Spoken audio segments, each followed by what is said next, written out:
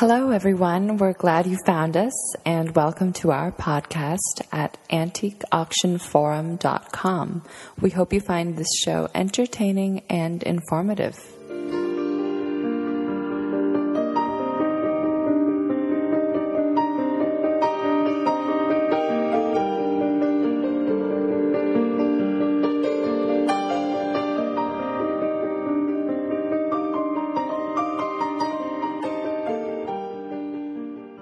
This is Martin Willis, and I have a new co-host here, Thelema Dietler. How you doing, Thelema? I'm doing great. How are you, Martin? I said your name right. Yes. Yes. And welcome. Thank you. Real excited to have you here. And can you just give our audience just a little bit of background? You have an art background. Yes. I got my degree in art history from California State University of Sacramento. Mm-hmm. And I have recently moved to San Francisco. I've been in the city for almost 2 years now. And fun city, isn't it? Oh, absolutely. It's a playground for me. Yeah. Well, welcome. And we're real excited to have you here. And you'll be mostly on our art-related podcast, but when other ones work out, we hope to have you here. Absolutely. I can't wait. All right. And on the line today, we have Robin Starr from Skinner Auction Gallery in Marlborough, Mass. How you doing, Robin? I'm well. Thanks so much for having me here. Sure. I said Marlborough, but are you in Boston and Marlborough or Marlborough? We're primarily in Marlborough. Marlborough is where the warehouse is located. So most of the specialists are in Marlborough. Most of the time, that's where most of the stuff is. I see. The only department that's housed in Boston full-time is the jewelry department. Oh, that's right. Most of the major sales are in Boston. Right. Now, what is your position at Skinner? I am the director of the American and European Paintings and Prints Department. Very good. And how long have you been there, and how did you get that position? That's a nice position to have there. It's pretty wonderful, and I have to say I moved up in the ranks. I started at Skinner's in 1987 at the age of 3. And nice try, yeah. And went straight out of graduate school, and I was an undergrad at Bates and majored in physics and art history, because everybody does that. Mm-hmm. And then went to Williams and got my master's in medieval art history. Did you say physics and art history? Yeah. Wow. You have range. Yes, I do. Well, one major was for me, and one was to pay for the education. So, yeah, it was funny. I came home after my sophomore year, was at my parents' house, and I was so proud of myself. I had made the decision to major in art history, and I'd done it on my own, and I was very proud of this, and I sat my parents down and told them, and they didn't say a word. Uh-oh. And I said, well, I'm really excited about this. Still nothing.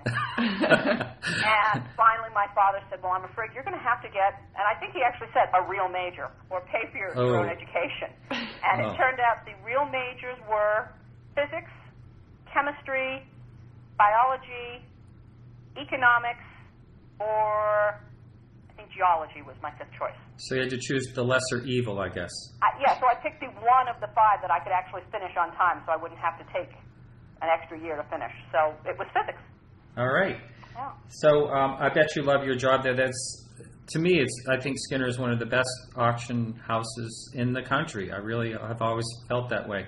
And a little company history, I knew of Bob. I'm not sure if I ever met Bob Skinner, but I knew one thing. He was a real go-getter, worked really hard. I think he was the first person to ever have a computer system in an auction gallery. And unfortunately, he suffered a heart attack in 1984, and he died. But he started that beautiful company and had a great vision, and I think the vision has continued. I think that's absolutely true. He started out as an engineer for Raytheon. Right. And unfortunately, I never had the pleasure of knowing him either. But he just decided that wasn't for him, and he wanted to do something else. And he was interested in antiques, but didn't have a background in it. But he started dealing in antiques, and the story goes that Nancy, his wife, would come home from buying the groceries and find her dining table missing. And I grew up like that. Don't worry, honey. Though he'd say, "I'll get us something much nicer." So he just sort of started very casually, and he was a really interesting guy because on the one hand he was such a personable guy. He could talk to anybody about anything. So he could talk to a neophyte coming under the tent, because he started out his auctions under a tent. Right. And explain the auction process and how to bid and what the whole thing is about. But he could also speak to the antique dealers and explain the difference between a Chippendale Serpentine Bureau made in Boston or Philadelphia. So he could talk to everybody. Mm-hmm. And yet at the same time, he had this really creative, scientific bent. So he was thinking in terms of being gregarious and outgoing with people. He was a real people person. But at the same time, he didn't want to be that sort of typical New England mom and pop dream at all. So he was watching what the people around him were doing, but he was also going down to New York and seeing what those places were doing. Sort of taking the best of both worlds. And I think that's part of what makes Skinner's unique, is that, we tried very hard to be open to everybody. We try to be very approachable and personable. And yet we also offer a lot of the things that some of the really huge houses offer. So we're sort of an interesting dichotomy, sort of like Bob Skinner's background. Yep. While we're on Bob Skinner, I just wanted to tell you a story that I heard back in about like 1982 or something, or around 1980. There was Bob got a call, and it sounded really, really good in an address in Manhattan. And he made the trip all the way down to Manhattan, and he stood on an empty lot, and Dick Withington showed up, and I think Bob Smith showed up. And in other words, all these people from major auction houses were called on a phantom call in the middle of New York City, and they all had a good laugh and had lunch together. I've heard that story as well. Oh, you well. have heard it? Yeah. Funny, huh? Yeah. Now, we both have some questions for you, but first of all, I wanted to ask, I know someone that works there very well. I worked with her. She's a wonderful person, Kathy Wong, and you get the pleasure to work with her now. Mm-hmm. Now, I remember her telling me about the big move you made from Bolton to Marlborough, and what was that like with such an auction house? It actually went remarkably smoothly. We had the space in Bolton. Bob and Nancy Skinner started in Bolton, and when Bob decided to expand, he built our former building on his land. And it was a great spot, and in the middle of the woods. It was beautiful. I think it was. was, Also yes. sort of small. You called that place small to me. I thought that place was huge. It ended up being small. It ended up being small enough that we actually had 3 off-site warehouses. Oh, wow. Yeah. Plus the place, of course, in Boston, where we have many of our sales. And so the logistics of trying to go between Bolton, off-site warehouses, plural, and Boston were just crazy. And so basically what we did was we consolidated the 3 warehouses and Bolton into one space in our new Marlborough space. And it's a much better space. Right. We're all together under the one roof. And, back in the day when I first started, one of my favorite things was being able to go through the bins and see what some of the other departments had. I mean, I knew about paintings, but I didn't know much about American decorative arts or Asian furniture or musical instruments. And when we were all together in Bolton, when we were still a little smaller, you could see all of those things. And you could see all of the previews. And somebody would come back from a house call or come in from the lobby with some fantastic, Ming Dynasty ceramic piece. And they would say, look what I just got. And we'd all sort of gather around and enjoy it. And when we grew and had to have multiple warehouses, we lost that. We might not see certain colleagues for weeks at a time. Wow. Because they're cataloging them. Exactly. And now that we're back together, now we get to see those things again. We get to learn from each other much more so. And, of course, we're handling the objects much less. They're not getting moved around, which means it's better for the objects. Yes. So it's a nice system. It's a really great setup, and we're really very pleased with it. When did this merge happen? We moved everything in January of 2009. So we had all of these different locations. One warehouse became 2, became 3, and we consolidated everything in Marlborough in late January of 2009, and it was an interesting week. We got through the move very well, now that we're firmly ensconced in our new space, it's terrific. Now, I've been to auctions in both Boston and in Bolton. And what is the difference? How do you decide which auction? I know you have jewelry auctions in Boston. I remember that, and I went to a painting auction there. But how do you decide which auctions are held in Marlborough compared to Boston? Well, it tends to be the major sales that are in Boston.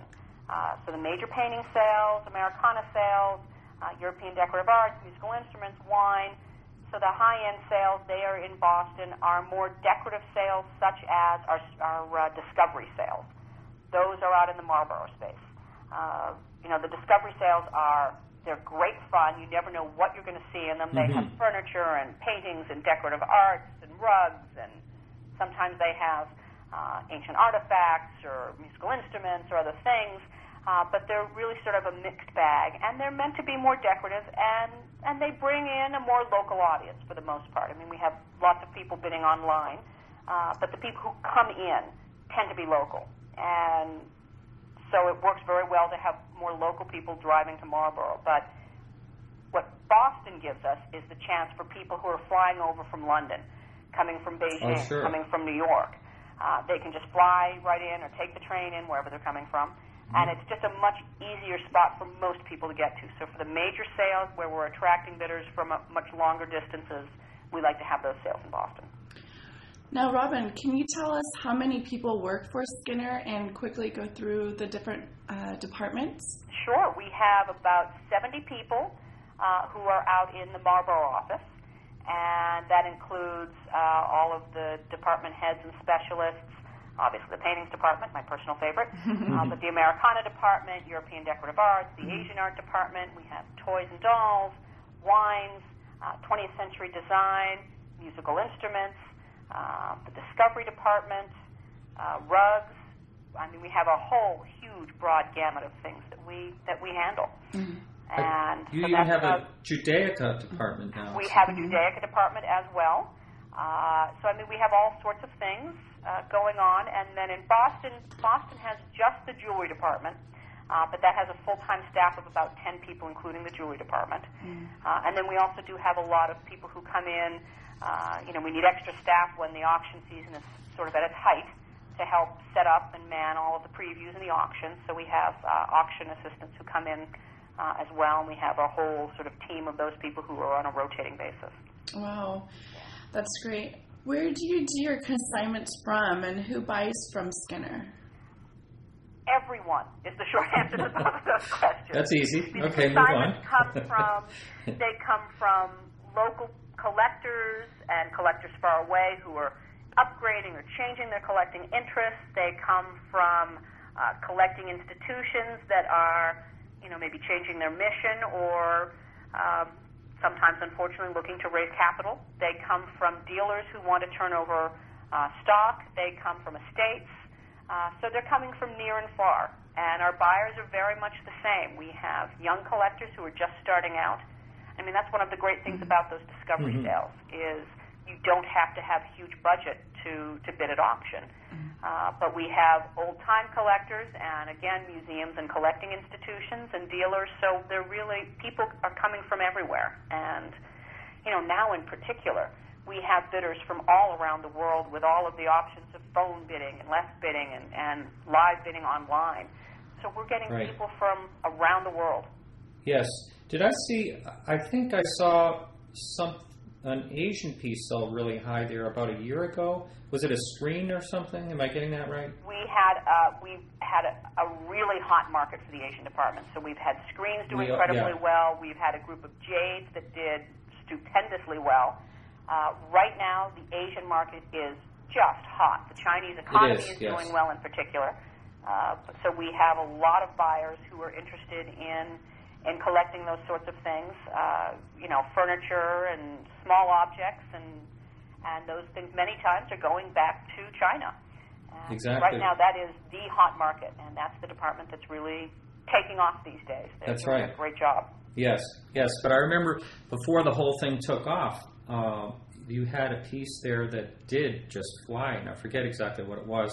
And I know that's not your department, but I think it was about a year and a half ago. I read something about it. Please tell us the story about the record Fitzhugh Lane painting. I will, but first I have to ask you, which one do you mean? Well, I know that you consistently set records, but let's talk about... The one that sold for $5.5 million. Yeah, that's the big one. That's the one. Yeah, that was the most exciting one. I have to say, each one sort of brought on the next, which was one of the things that was really terrific about the whole series. Works like that. The one you're referring to sold in 2004, and that was called Manchester Harbor, and was right from the height of Fitzhenry or Fitzhugh Lane's powers, 1853. I'm sure you already know the story, but he was known, and I still call him, I'm old school, I still call him Fitzhugh Lane. But it was discovered through records at the Cape Ann Historical Society, amongst other places, that his actual name was Fitzhenry Lane.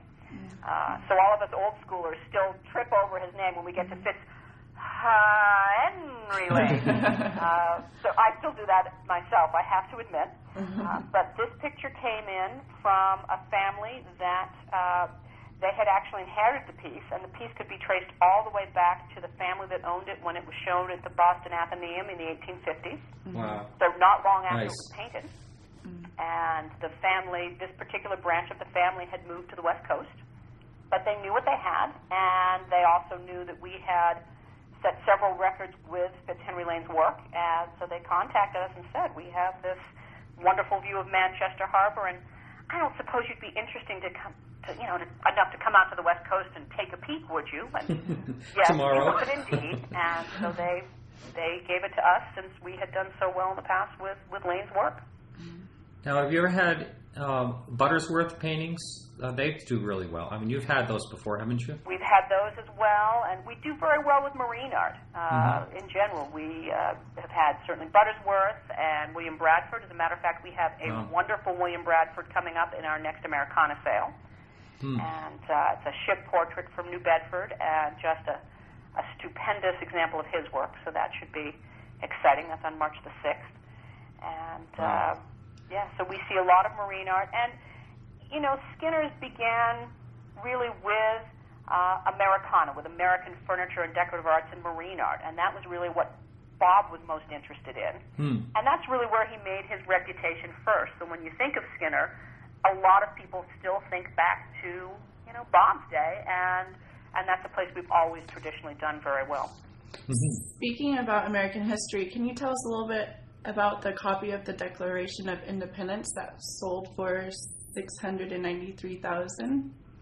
Yeah, I mean, I have to admit, I don't know much about how it was discovered, but I know the owners had contacted us, and it was not one of the original, 13 that was signed, but it was a broadside copy that was published shortly after the signing of the Declaration of Independence, so that all of the colonists could know what the Declaration actually declared. And it was one of those very early copies. And they do come up every now and again, but they're exceedingly rare. And what possible document could be more important to American history than that? Yeah. So when those do come up, they garner incredible interest. Yes. Now that we're speaking about the top sales, would you be able to share a story of one of the most valued pieces that have come through Skinner's? One of the most valued pieces. Obviously the Manchester Harbor Fitzhenry Lane is the top lot that we've sold, but we're so lucky to see so many things. That's part of the reason this job is so terrific. One of the pieces that I love was an Irving Ramsey Wiles that we sold last May, and it was in a house, and it was one of my colleagues, Steve Fletcher, who was actually at the house, and they were thinking about downsizing a little bit and had all sorts of things. They had some paintings and furniture and ceramics and other things, and Steve had been at the house and looking around, and he went upstairs to check on a couple of things. The family didn't feel there was much upstairs, but, there were one or two things. Go and take a look, please, if you don't mind. And Steve went up to the top of the stairs, and there, near the top of the stairs, was a painting of a young woman in sort of an off-white shirt dress and with billowing skirts, and she was walking along a beach on sort of a blustery-looking day. And Steve, who has an incredible eye, he just sees things, just knows instantly that they're terrific. And he saw this painting and sort of did a double take and got up close to it, and it was signed. It was by Irving Ramsey Wiles. And he sort of exclaimed, "Oh my goodness, this is a terrific picture. Is this something you wanted me to look at?" And the family was like, "Oh, no." And it was the mother who was sort of leading him around, and she said, "Oh no, my daughter really loves that. We wouldn't want to sell that." Heard that story. And Steve said, "Well, are you certain? It's probably a $50,000 picture." And the woman said, "What? That's not possible." No wonder daughter likes it. Yeah. And she said, she went on to say, we've had several other people through here, antique dealers through here, looking around, and no one's even batted an eye at that picture. Are you certain? And indeed, he was certain, and it brought a little more than his estimate. It brought about $400,000 plus the juice. And it was a great little picture. And Wiles was known for painting two things. He was known for painting beach scenes on Long Island, and he was known for painting pictures of beautiful women. This had both. Wow. And, of course, it had one other very special thing. It had been hidden away for decades in a private house. So it was absolutely fresh to the market. That's always nice. Yeah, I mean, that's exactly what people want, are these sort of hidden gems that suddenly come out of nowhere, as though they've sort of just poofed into the air like magic. And that's exactly what this had going for it. Right. I have a question for you. I know when I was in New England that when I had a painting, no one wanted it touched, like you're just talking about. They wanted, if it needed restoration, they wanted their own restorer to restore it. On the West Coast, I don't see much of it. With California paintings, it doesn't seem to really matter as much. Is it still like that back there? It is. Everybody thinks of art conservation as a science, and it is. But it's a very subjective science. I mean, how clean is clean? Do you take off most of the grime? Do you take off every last bit and maybe risk taking off a glaze or two as well? When you retouch, do you retouch so that the retouch is invisible to the eye, so that it's only visible when you get up close? There are a lot of decisions to be made about how you approach things. And, I mean, let's face it, we crusty old Yankees. We have strong opinions, and darn it, we know we're always right. That's right. So it's usually best to not touch things. That's especially true, I think, for American works. People who have been collecting Americana and American paintings and furniture for decades, they really don't want things touched. I think, to wildly oversimplify, many of the European buyers are more used to things having been conserved or restored, and I think they're a little bit more laissez-faire about that sort of thing. But we rarely recommend that somebody have something cleaned or conserved before it comes to market. We find, frankly, if we were to have taken that Irving Ramsey Wiles and had it cleaned, we still would have been very clear that, it came out of a private house where it's been for decades. But when you gussy things up for auction, people can tell. And it also loses that sense of having been hidden away. It's even though people know that what we're telling them is true, it doesn't ring as true when you've gone ahead and cleaned something. And so why do it? Why take away that, if you can have a luster of time, why take that away? So we generally don't. Now, is there an exception to that, like to say if something has a tear in it, or you just let it go the way it is? If something is in horrendous condition, we'll certainly consider doing something with it. We had a Rembrandt print come in, this was a long time ago now, 8-10 years maybe, and it was the large plate of Rembrandt's Three Crosses, and there were a number of states. I think there are maybe 6 or 7 states of that print. Was this an early state? This was the third state. And so it's, very clearly it's relatively rare, and, there were multiple states made afterwards, so of course this was a period impression, and the piece was absolutely riddled with mold. Wow. So much so that you were pretty certain when you looked at it closely with a loupe that it really was a period impression and not a photogravure of some kind. But it was so covered with mold, it was hard even to tell that. So in that case, we decided it just made infinitely more sense to have the mold properly removed. Sure. And to show it so that it could really shine at auction. And we've done other repairs with things that have had really tough issues. Large scale tears in more vital places within a composition. But for instance, the Marvin cone that we had in the January sale, we hemmed and hawed, and then we decided not to touch it. It had a number of punctures and losses, but those were all sort of near the edges of the composition. And again, this is another picture that had been in private hands virtually since it was painted. It had been in the Figge family, which is a very important Iowa family, and had descended through the family and had been left for the last 5 to 10 years in the back of a closet, which is probably how it got the punctures, unfortunately. And we decided that although the punctures were certainly a condition issue that needed to be addressed, we felt after debating it between ourselves that, we should wait on this and let the buyer decide, and the piece did very well. It brought $100,000 plus buyer's premium, so it did extremely well, and that's where it should have gone in its present condition. Mm-hmm. Now, in what ways has the market climate changed prices of art at auction? In other words, do you see certain pieces insulated and doing better than ever, or is there a segment of the market that is suffering? We've found that the great things continue to do great. There is no change in that.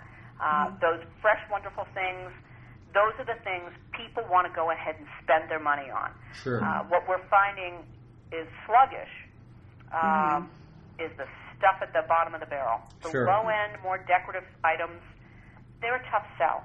In 2007, somebody somewhere was always looking for something. Right. Something decorative for a vacation house. Some low-end decorative things to put into their shop. And so even the low-end decorative things were selling really very well. Yes, I remember those days. Yeah, with longing. Although as much as everybody being more responsible annoys me a little bit, it's actually better for the art market ultimately. Right now, when people are buying, they're buying because this is really what they want.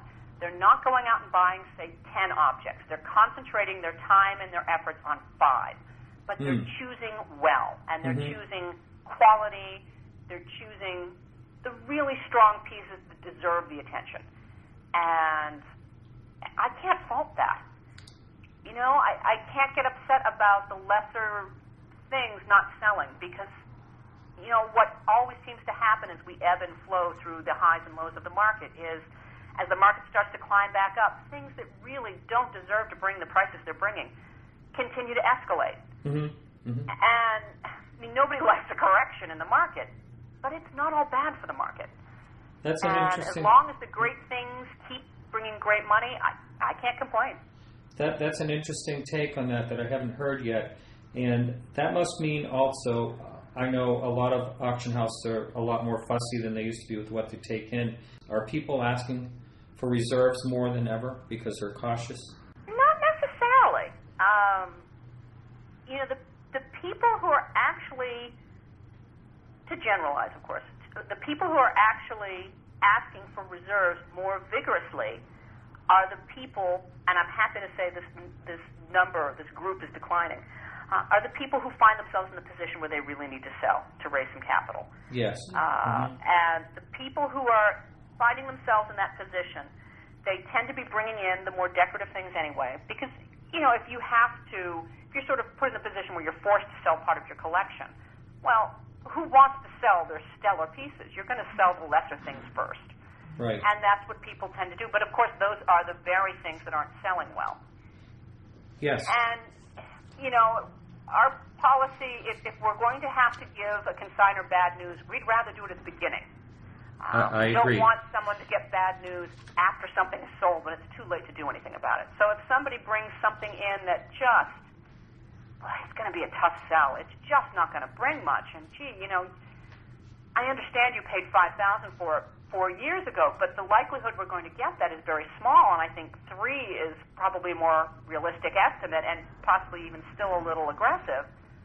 Well, we'd rather say that at the time of consignment. Sure. And it tends to be those lower-end people who are, they really need the money. Those are the people who tend to want reserves. People who are making changes because of other aspects of their lives, changing their collecting interests, changing where they're living. Those sorts of people, they're not forced into it. They're doing this because this is what is good for them, not because this is what is good for their creditors. Those people, the people who are used to auction, they understand how it works. It's a very different market than going through a dealer. With a dealer, the dealer says, "This is what I'm going to get you," which feels so much safer. And yet, it might take the dealer a day to sell it, years, a month, or a year, or it may never happen. That's right. And with auction, the good and bad news is, unless you don't have two people who fall in love with the object, that object is going to sell on the day of that auction. But of course, what you don't know is exactly what it's going to bring. Are we going to have a great evening? Is it going to take off and be a blockbuster? Or is it going to be a little less exciting to watch? Right. And it's just going to sort of eke out to the estimate. And but that again is the whole reason people sell through auction and buy through auction. There are deals to be had. There are also things you're going to have to, give up your right arm to buy. Right. And that's why people go and why people sit and watch when they're only interested in bidding in one thing. That's what makes it interesting. Yeah, there is a saying, something like an auction puts people at a point of decision. And I think, when people have to fight with their money over something good, then that's a really good thing for the seller and the auction house. Exactly. I was running my auctions north of you in Portsmouth for many, many years, my father before me, and there was a slump in the 1990s, and instead of people selling things, everyone hung on to the merchandise. What's happening right now?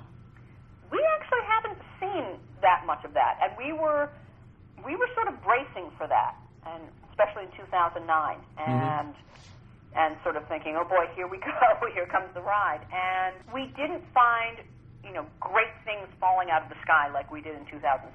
And, yes, it's going to be a long time till 2007 comes rolling back. But we actually found a lot of things coming in, and, unfortunately some of those were from people who had to sell. But, I have to say that while it didn't have the vigor that we'd had in the market before, it kept on going, and we were pleasantly surprised to see how many things were coming in. And the other thing that we have really going for us at Skinner's is because we have so many different departments, when one department is having, a tough season, another department might be taking off. So as the market, for instance, really started to crash, the jewelry department was going gangbusters. And, the beauty of the jewelry department is, yes, you are selling objects of beauty, but you're also selling objects with inherent value: platinum, gold, diamonds, sapphires. These are objects that are not just beautiful, but they have inherent value. I mean, I would argue that a life without art is just not a life worth living. But when you are in an economic downturn and you have to decide, mortgage or painting, okay, if you pick mortgage, I can't really blame you. But you can sort of rationalize some buying of jewelry at that time because it has inherent value. So they did tremendously well. And even now, most of our sales are doing extremely well right now. But, if any of the rest of the departments compare themselves to the Asian department, we feel like a bunch of slackers. I mean, right now, that is the hot thing. And it's hot with American collectors, but again, it's extremely hot with overseas collectors. And, now that we're able to reach these collectors, the things are just going gangbusters. And we're finding, people are bidding online. We're having people fly over from, Southeast Asia in particular, to come and bid live and in person. And it's just a market that's going crazy right now. Crazy in the way that, you're thinking sort of Asian art market bubble. I mean, it's just phenomenal how well these things are doing. Yes. Ride the wave while it's here, because it too shall change. Of course it will. And that's the nature of what we do. But, as that particular wave sort of starts to crash against the beach, Another one is going to be building a little further out to sea, and who knows what it will be. I mean, it could be, musical instruments could suddenly get hot. Victorian furniture could come back into style. I mean, who knows what's going to be next. And we feel changes, even in smaller ways, from sale to sale in the paintings department. We'll go through 2 or 3 sales where, Italian 19th century genre pictures are just going gangbusters. And then we'll suddenly have a sale where we've got some great Italian pictures. And suddenly, we're sort of thinking to ourselves, where did everybody go? Nobody's on those. Now they want British paintings from the early 20th century. Okay, fine, we can change mental gears. And it's each couple of sales, we see sort of the trend shifting a little bit and mixing up a little bit. And it's interesting to watch and sort of almost impossible to predict because you sort of never know, all right, what's going to happen this week? What's new? What's in? What's out? So it's interesting to watch and to try to guess.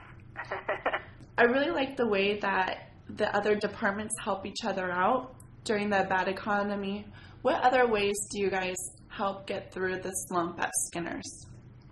Well, we all work together with each other. So, obviously my first focus is on the paintings department since that's since I run it.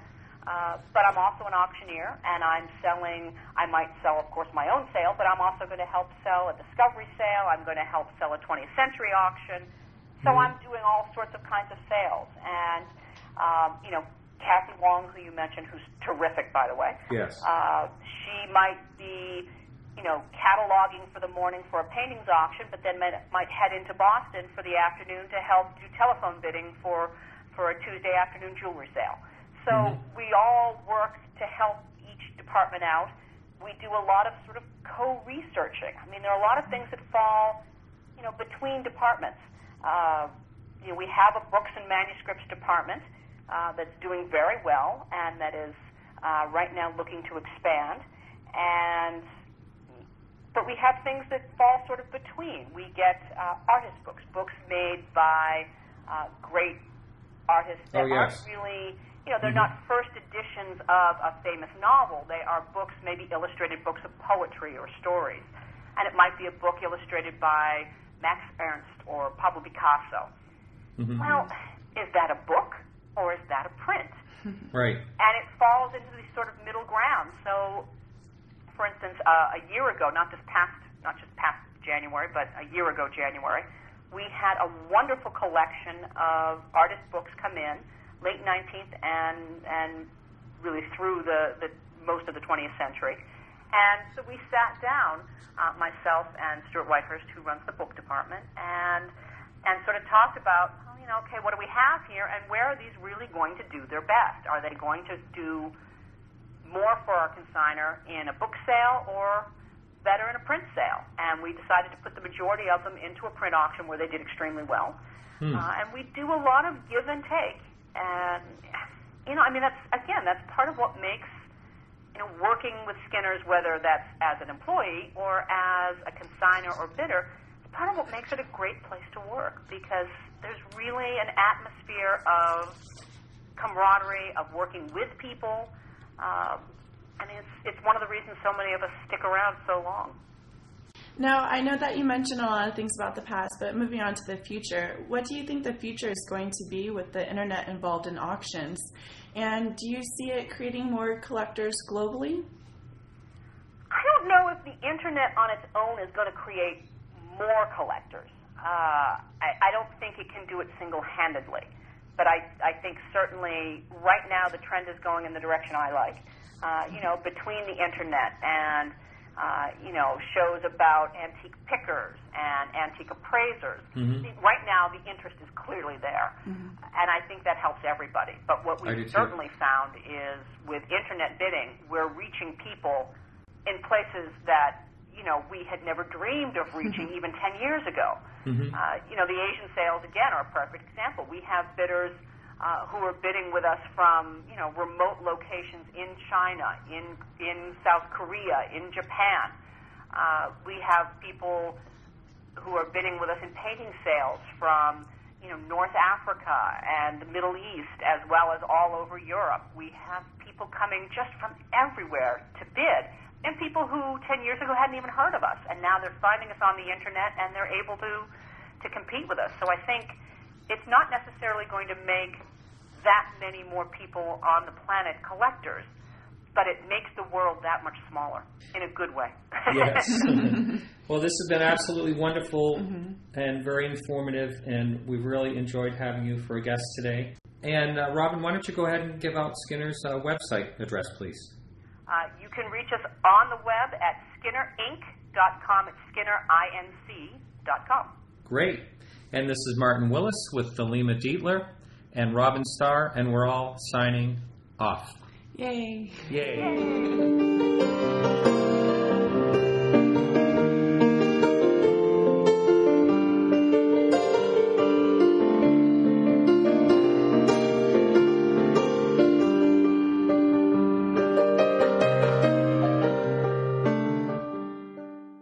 Thanks for listening, and we hope you enjoyed today's show.